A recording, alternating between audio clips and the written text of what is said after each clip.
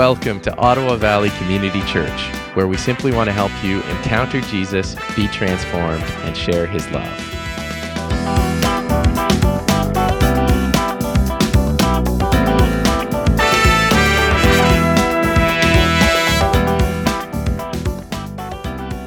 So with that segue, obviously lots going on in the news on this lovely Family Day weekend. It's a very significant moment in our history as a country, and I want to encourage us, of course, all to pray for peace and pray for unity, and we've been doing that, and just acknowledge, like within the body, within your relationships, within your families, there are very, very complex issues being discussed. Faithful Christians that we know and love hold a very wide spectrum of beliefs on a number of issues. And I think just through this message, what I want us to grab hold of is that there are some things about our posture that we can hold that make it possible for us to navigate these times well and navigate them together. We want to be honoring one another. We want to be humble. We want to be listening. We want to have an openness to Jesus and a heart that is really willing to hear what he has to say to us wherever we're at on whatever issue it is, and be willing to let him guide us and direct us and think in new ways and be repentant. Every one of us actually on every side of any of these issues should really humbly explore the possibility that we don't see things as clearly as we think we do, and just to vigorously explore the scriptures around the issues that we're wrestling with and dig into them and let the word of God guide us, and pray for the Holy Spirit as we read the scriptures to illuminate our hearts and change us and make us new. And this is a really good time for seeking Jesus, a really good time for a healthy sense of self-doubt and saying, hey, I don't know really what's going on here, Jesus. I need you to speak to me. I need you to lead me. In this series, in this one series that we've been doing, we've been seeking to anchor ourselves around, some extremely powerful truths, some actually not even truths, but realities about who God is that impact who we are as people and how we are together as a body. Ephesians chapter 4, we've just read this every single week. We're just reading verse 4 and 6. There is one body and one spirit, just as you were called to one hope that belongs to your call, one Lord, one faith, one baptism, one God and Father of us all. And these cosmically, massively significant realities are infinitely more significant than the things that divide us. They're bigger. They're more than the glue that hold us together. They are actually realities that make us one thing. We are as integrated with one another as your finger is integrated, with your thumb. Your eye is with your ear. Your arm is with your leg. We are one body, and not one of us, as we talked about last week, would dare to chop off your own limb. You just wouldn't. You would say, we all belong, so we have to figure out how that is. With that massive reality, that massive truth that is just holding us together, then how do we navigate the issues that are secondary? How do we navigate the issues that are of secondary importance? The issues that are what Paul actually in Romans 14 calls matters of opinion. Some theologians say disputable matters. So there are matters in Paul's teaching where he would say, hey, even if an angel of heaven would come to you and preach to you a gospel other than mine, if that angel would come to you, away from that angel, because there are truths of the gospel that we anchor around, and we say these are indisputable. These are things that can't be challenged. These are fundamental to what it is to be a believer. But then there are issues that are still important and still significant to us that are secondary issues. And so how do we navigate those secondary issues? How do we navigate it when there are Christians with a diversity of views on issues that are important to them? This is not a problem that humans just ran into the first time when the coronavirus came. This is something that's been going on for a while. This is something that Jesus experienced. He saw it happening with him in his discussions with the Pharisees. We'll see in Matthew 15, he talks about what it is for his disciples to maybe be eating without doing a ceremonial hand washing first, and the controversy that caused. We'll look at what he has to say about that.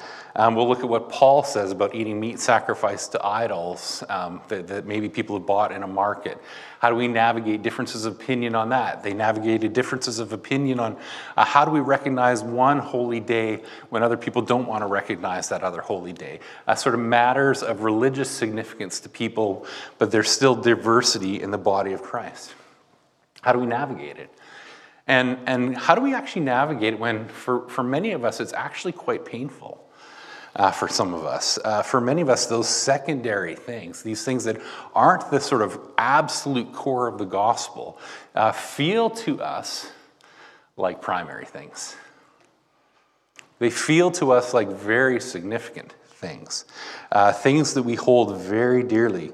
Especially on a weekend like this, there are things that influence us in that direction to take things that are maybe secondary issues and feel them as being something at our core. There's the media. Just simply, if you're looking at your social media feed or watching the news, you're just bombarded by intense emotion and feelings and thoughts about a given issue, and just the sheer amount of input we receive in a phase like this, in a news cycle like this, can have a tremendous impact on how we rank and value the importance of various issues, what we look at, what our interests are. For some of us, it's personal connection. For some of us, we know people who are in the midst of things. We know people that we love who are experiencing things on both sides of the issue, people who have experienced hurt and pain and difficulty, who have been confronted with those challenges. We wrestle with that in significant ways, with very, very personal connections to these issues. And with those things in mind, it can actually all become very emotional. It can become very, very deeply felt for us. It can become something that almost at times overtakes our ability to use our intellect to discern the reality around it. And you see even in some of the images of things that are going on in crowds, just this well of emotion. If you've ever been at a rock concert, a Christian rock concert like Petra or something like that, one of those new bands, whatever it is, or a conference, you get inside that crowd, you get inside that environment, and your emotions are taken over by the realities that you're feeling from other people. So our emotions begin to heighten as we take them on from the community around us. So it's not simple. So it's required for us to walk in tremendous grace with one another as the church moves forward, as we move out of the pandemic and we begin to try to heal, and we begin to try to come together as a diverse group of people. What we're going to try to do today is enter into the first century story a little bit. Enter into a little bit the life of Jesus, the life of Paul, and some of the controversy that they faced, and sort of take from their experience the principles that they were trying to teach their people in their time to hold their people together. And we look at Jesus as the great shepherd. And we look at the great apostle Paul as the great gatherer, and we say, hey, maybe they knew something about this that we might need to take on board, something about this that we might need to take in. When we looked at these passages, there's just a lot that they've written about it, and I'm just going to snipe little bits out of them.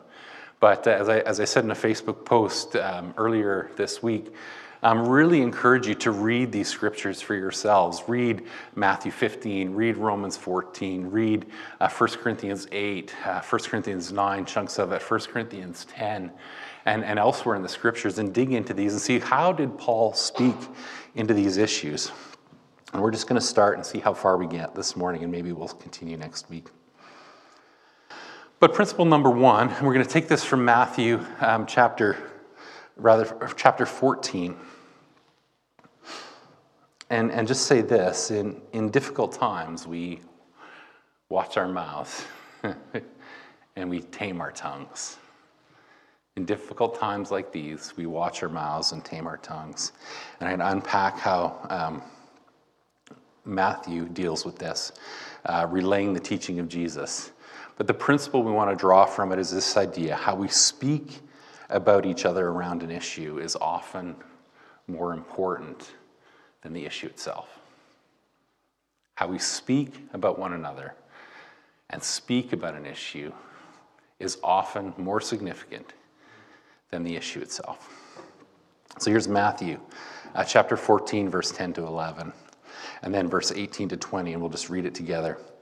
And he called the people to him and said to them, "Hear and understand. It is not what goes into the mouth that defiles a person, but what comes out of the mouth. This defiles a person. What comes out of the mouth proceeds from the heart, and this defiles a person. Out of the heart come evil thoughts, murder, adultery, sexual immorality, theft, false witness, and slander. These are what defile a person. But to eat with unwashed hands does not defile anyone." Very often we take religious issues, in this case for Jesus and his people, his disciples, and we don't really understand why, except that Jesus didn't feel like it was something significant that they had to follow on from the Jewish law.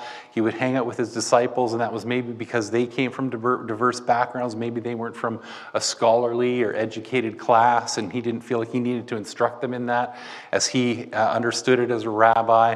And they would come together and they would share meals, and they wouldn't do what Jesus had done. He would just do a washing of his hands in the water. Of course, it's a ritual that's meant to have your hands clean. I hope you teach your children to wash their hands before they eat their dinner. But the actual spiritual, religious, significant thing that Jesus as a rabbi very likely did before he ate every meal, he didn't require that of his disciples, and he took criticism for it from the Pharisees who were watching and looking on. And so there's a principle that we want to draw from this.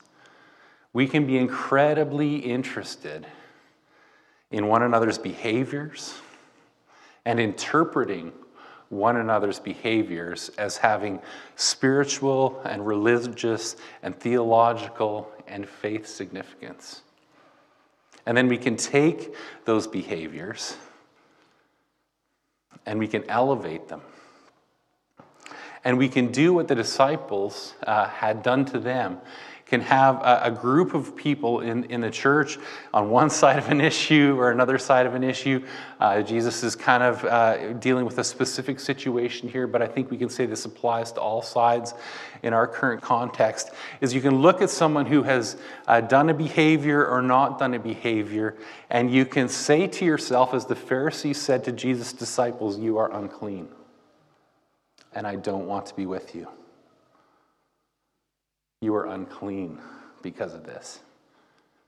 And what Jesus says is that more danger is found in what you say about this situation and what you say about these people than in whether what they've eaten or put into their bodies or not put into their bodies has done to them.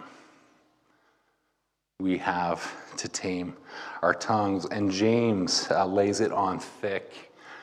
In James chapter 3, he says, "The tongue is also a fire, a world of evil among the parts of the body. It corrupts the whole body. It sets the whole course of one's life on fire, and it sets itself on fire by hell." James isn't pulling any punches here. With the tongue we praise our Lord and Father, and with it we curse human beings who have been made in God's likeness. Out of the same mouth come praise and cursing. My brothers and sisters, this should not be. This should not be.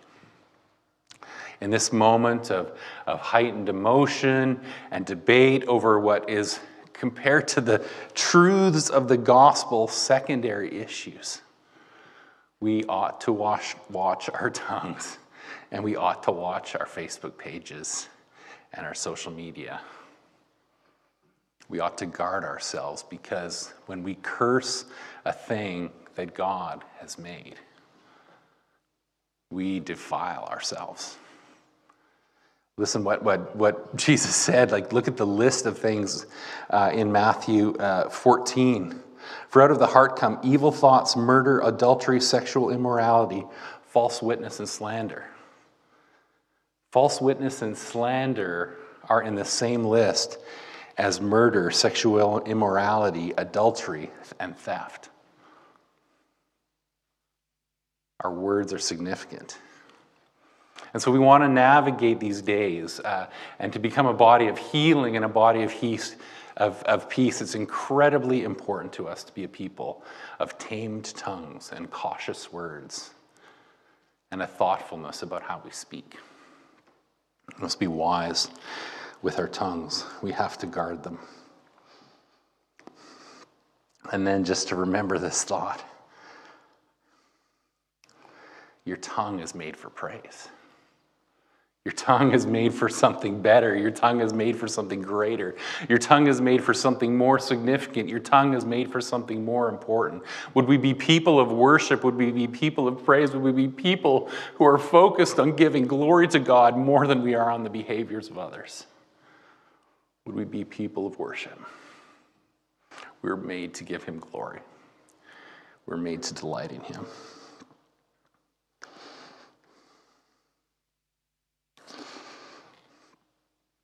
Don't let your tongue be used for cursing.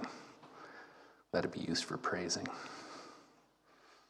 We're going to jump to Romans chapter 14. We're just going to keep plowing through some of these texts and just wrestling them down and just trying to take some wisdom from them, just soaking in the wisdom of Paul. I want to read Romans chapter 14, 1-3 for us now. As for the one who is weak in faith, welcome him, but not to quarrel over opinions. One person believes he may eat anything, while the weak person eats only vegetables. Let not the one who eats despise the one who abstains, not the one who abstains pass judgment on the one who eats, for God has welcomed him. And I just want to take a couple of things to start out of Romans chapter 14, verse 1. So just let me read this verse again. As for the one who is weak in faith, welcome him, but not to quarrel over opinions. So first, Paul is kind of saying, hey, here's a little boundary we need to be aware of. We need to be aware of the fact that there are people in our body, and we want our body to be diverse. We want there to be people who don't have a mature faith among us. We want them to be with us. But from a church discipline perspective, Paul is saying, we want people to be among us, but we're not going to create space for them to be quarrelsome. We're not going to create space for a quarrelsome spirit in the body of Christ. And we can assume that Paul, through his letters, we see example after example of it, Paul disciplining that in the body. And we've sort of tried to even say that as a church when we've said, hey, guess what? When we come into the house of God, we're going to follow the ancient principle in some of the ancient cathedrals, and that when somebody comes into the house of God, and there may be a warlord from that tribe here and a warlord from that tribe here, you can come into the house of God, but everyone leaves their sword at the door. We're not going to bring our weapons into the house of God. I think we say the same thing about our community, about our body. For the most part, as much as possible, we're going to try to be disciplined about how we have difficult and challenging discussions, to not quarrel. And I'll talk about that definition of quarrel in just a moment. But what I want to take from this verse, as one whose faith is weak, welcome him, but not to quarrel. I want us to just notice something, that what Paul's sort of implying here is that someone whose faith is strong doesn't quarrel. Someone whose faith is strong isn't quarrelsome. If your faith is centered and anchored on the truths of who God is, if you have taken on board the incredible realities that we are confident in the sovereignty of God, that we've gone through repentance and we're continually going through repentance and entering into baptism, that we understand the cross, that we understand the lordship of Jesus. See, I'm just echoing our 7 ones. That we have hope in the resurrection, that we're confident in the person of the Holy Spirit, that person of the Holy Spirit is joining us together and uniting us and listening in on our conversations and a part of everything we do, and that we have a confidence that we're all part of one body. If we have those things down, if our faith is strong in those areas, we're actually able to endure controversies and difficult times and different moments because our faith is strong in those things. Those smaller things don't freak us out. Those smaller things don't destabilize our emotions. Those smaller things don't cause us to be distracted. Those smaller things don't cause us to run off the rails. They don't cause us to shipwreck our faith in chasing after things that aren't at the center. Your faith, if it's strong, doesn't lead to quarrels. So discipleship really matters. Discipleship really matters. Learning really matters. Building strong spiritual foundations really matters. If you, as a Christian, maybe have been wrestling, you've been torn by one issue or another issue, you're polarized, you're wrestling, you're confused, you're frustrated, there's possibly a discipleship issue there. There's a need for you to come to the center and anchor yourself in the truths of the gospel in a new and a fresh way, so you can navigate these difficult moments while standing on a firm foundation. You need to invest as a church in discipleship. And I think that's one of the challenges that we saw through the pandemic is the pandemic showed us that our discipleship was weak. It showed us that our discipleship was incomplete. It showed us that we were unsteady and unstable, that we hadn't anchored a lot of people in the truths of the gospel. And so we come back and say, hey, strong foundations and discipleship matters.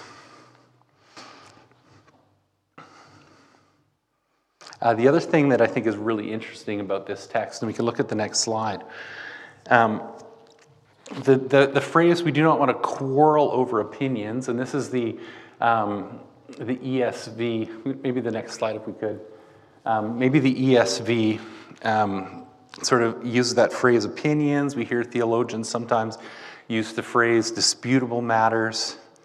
But what Paul has in his in the Greek language here is actually kind of an interesting, a cool play on words. He says, do not quarrel over opinions. Don't diakris over dialogismos.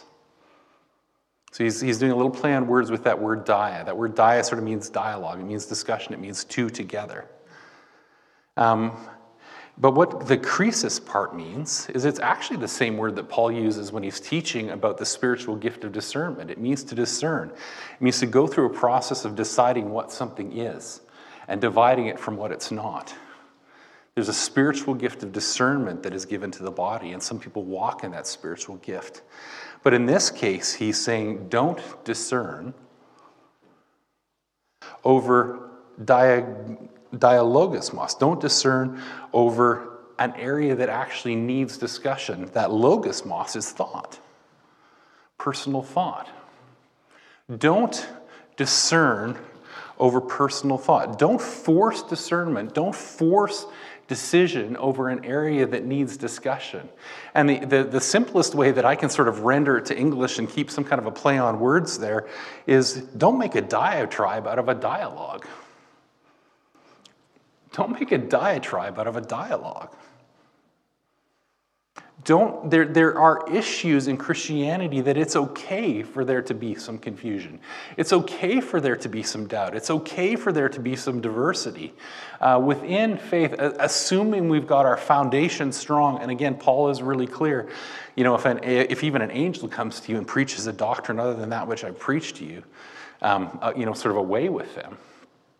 There's lots and lots in the scriptures about how important it is for elders to guard sound doctrine, but there are things outside that realm of sound doctrine in which it's okay for there to be uncertainty. you don't have to discern that thing. What he seems to be saying here is you can turn your discernment off a little bit in the sense that you don't have to actually categorize and say, yes, that is what I believe about that thing. It is absolutely right. We do that about major doctrinal issues, but about other issues, about secondary issues, it's okay to wrestle with them for a long, long time. It's okay to not know. And it's okay to wrestle with them in community. Don't take something that is meant to be a dialogue and write for yourself a diatribe. It's okay for there to be diversity here. Mature faith leaves space for questions. Mature faith leaves space to wrestle some of these things down.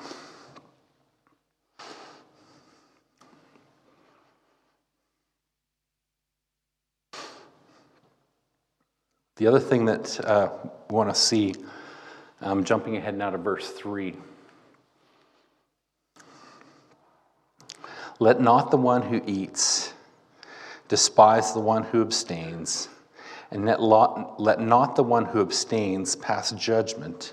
Again, this is the word discern, on the one who eats, for God has welcomed him. Let not the one who eats despise the one who abstains. Let not the one who abstains pass judgment or make a clear discernment, on the one who eats, for God has welcomed him. There's those words, despise and pass judgment or discern, are kind of significant for us, I think. Despising speaks to how we hold another person's value in our heart. To what degree do we value that person? And Paul would say, don't devalue that person. Don't take that person who maybe eats, who maybe does a thing. In our context, again, I'm speaking to both sides. Don't devalue the person who has put something in their body. Don't devalue the person who has not put something in their body. Don't devalue them. Don't despise them. Don't somehow allow there to be a changing of the way that they're ranked in your heart and in your mind.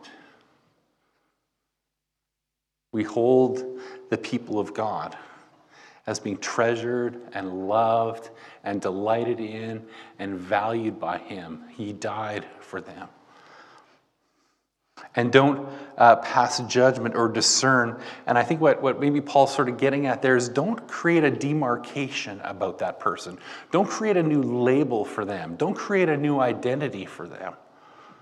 And that's something that we've heard a lot of in the pandemic, is we've heard people labeled a lot, haven't we? We've heard people labeled regarding their stance on a given issue or not a given issue. We demark them. We say that person is in a new category now. And in fact, we've seen something like that happen church-wide. And I think as a pastor, this grieves me more than almost anything that I've seen over the course of the pandemic. We have churches that ought to be united by 2,000 years, 2 millennia of foundations, of solid Christian theology, now reorganizing themselves along the lines of a medical issue that happened in 2020 through 2022. 2,000 years of alignment over significant issues, and now we're seeing a reorganization in the church around a 2-year medical issue. And we get there are more significant things happening than that. But that should actually really frighten us. There's a new demarcation, a new naming, a new identity. And people are aligning themselves in different bodies according to these new identities. And these identities, according to what Paul is saying here, this is not something we were supposed to do to one another. Not something we're supposed to have done to us. Let the one who abstains, let not the one who eats despise the one who abstains, and let not the one who abstains pass judgment on the one who eats. And of course, the great principle here is, for God has welcomed them both. For God has welcomed them. Who are we to reject the ones that God receives? Who am I to reject one that God receives? How could we do that? To reject beloved children of God that are our brothers and sisters. How could we do that? Paul's seen it happen all the time, and we're seeing it happen in our day. And we can't let that happen. We can't be that. We can't live like that. And very often, it's not the church that is rejecting people, like we haven't done that. But there are people who have just felt like, I don't fit in the body. I don't belong. I'm rejecting myself. I've demarked myself. Or you've been marked by someone outside the body and gone to identify to another place over there. But we can't let those devaluings and demarcations happen. We have to fight for the value of God's children and see them as equal to ourselves. We're going to jump to Romans 14, 5-6, and we'll finish with this one, and I think we'll probably continue next week. Romans 14, 5-6. One person esteems one day as better than another, while another esteems all days alike. Each one should be fully convinced in his own mind. This one who eats in honor of the Lord, eats in honor of the Lord, since he gives thanks to God, while the one who abstains in honor of the Lord and give thanks to God. Paul's talking here about the issue of eating meat. And what was happening in the church in Rome is that there were many, many temples around, many, many pagan temples, and Christians were trying to live and figure out what their place was in this pagan context. And there were people who, sort of Paul was saying to Gentiles, who were used to eating meat from the markets. Now, just a caveat, further on in Romans 14, he says, absolutely do not go into the temple and partake in the meat as an act of worship. Absolutely do not do that. Do not participate with idols. Do not participate with demons. So Paul puts a clear demarcation around pagan ritual activity. He says that's not Christian. That doesn't fit within the bounds of orthodoxy. But when you go to a market, there may be meat there that was just brought in from the fields and slaughtered and cut up, and you could go there and buy it, and it had nothing to do with the temple, or the meat that was in the market might have been meat that was surplus meat from the temples, and they would sell them out of the temples and into the markets, and people would eat them. And so believers, trying to make sure that they were pure, were deciding for themselves, okay, I'm just going to avoid all meat in the market, and I'm not going to eat it. And some people were saying, no, it's okay, because I don't know why it's there or what's behind it or what's going on with it. I think it's okay. I can trust God. He's big enough. It's all right. I can go ahead and eat it. And this created tremendous division in the church. Some would eat meat and some wouldn't eat meat, and the believers were fighting about that. And Paul takes that and he says something really interesting. He says, the one who eats in honor of the Lord, since he gives thanks to God, while the one who abstains is abstaining in honor of the Lord and gives thanks to God. In the issue that we face in our day, I've spoken to Christians on sort of both sides of the issue that we've been talking about for the last since vaccines were on the market. And there are some who would say, no, I don't want to take that. I can't take that. I don't feel right about taking that. Genuine, God-loving, beautiful Christians who believe they're doing that to the glory of God. And Christians who have taken vaccines, taken the meat from the marketplace and said, you know what, it's okay for me to take that on board. It's okay for me to eat that. I feel okay about that. In fact, I feel like I'm protecting people by doing it. And I feel like I'm honoring the Lord in that. And I'm so thankful to the Lord for this vaccine. And they've been doing it to the honor and to the glory of God. . There are people on both sides of this issue who are doing it and coming to completely different conclusions, but both to the honor and the glory of God. And so what the Lord is saying is that we look to the intention and we look to the heart of another person. And we say, it's possible that person is loving Jesus in this way.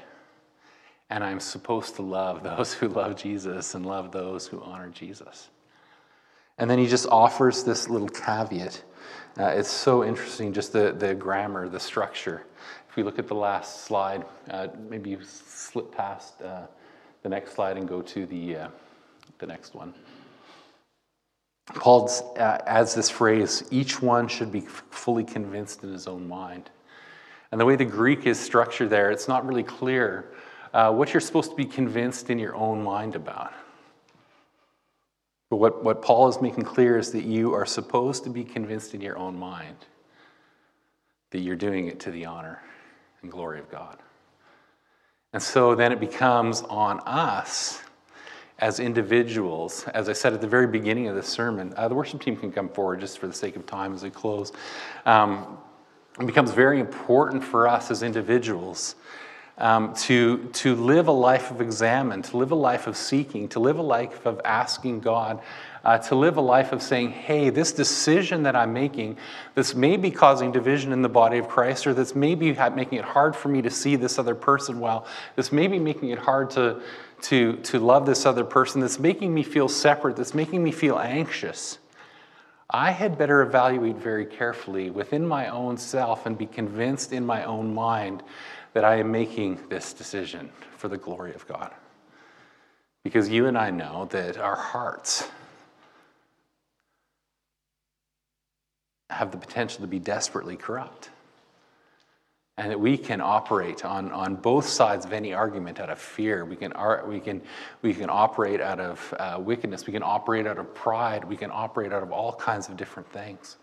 So we're all called constantly as Christians about every issue that we face and every issue that we struggle with to come before the Lord praying from the Psalms, search me, O God, and know my heart.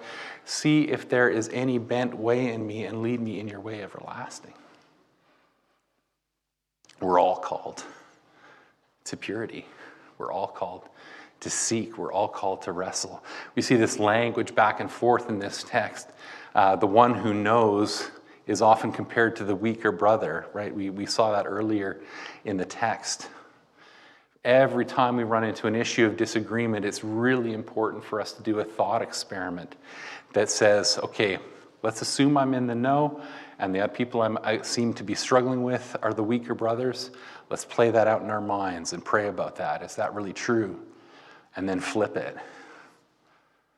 Now let's do a thought experiment. Maybe I'm the weaker brother and they're the ones in the know. Let's play this out our minds and pray about it and see what's true. A really healthy exam and a really healthy self-doubt is going to be absolutely critical to us coming together so we can all be able to say that whatever decisions we've made about various things over these past several years have been made to the honor and the glory of God. Because that's where we find our center. We find our center as worshipers. We find our center as glory givers. We find our center as tellers of truths of the gospel. And we come together in humility, as Ephesians 4 says. In humility, bearing with one another, eager to maintain unity in the bond of peace. Unity in the Spirit in the bond of peace. And so we're going to end with worship. We're going to end joining our hearts. We're going to end worshiping Jesus. We're going to sing Make Us One again with all of this in our minds and look for the Lord to heal us and to bring us together and to unite our body to be one family. God bless you.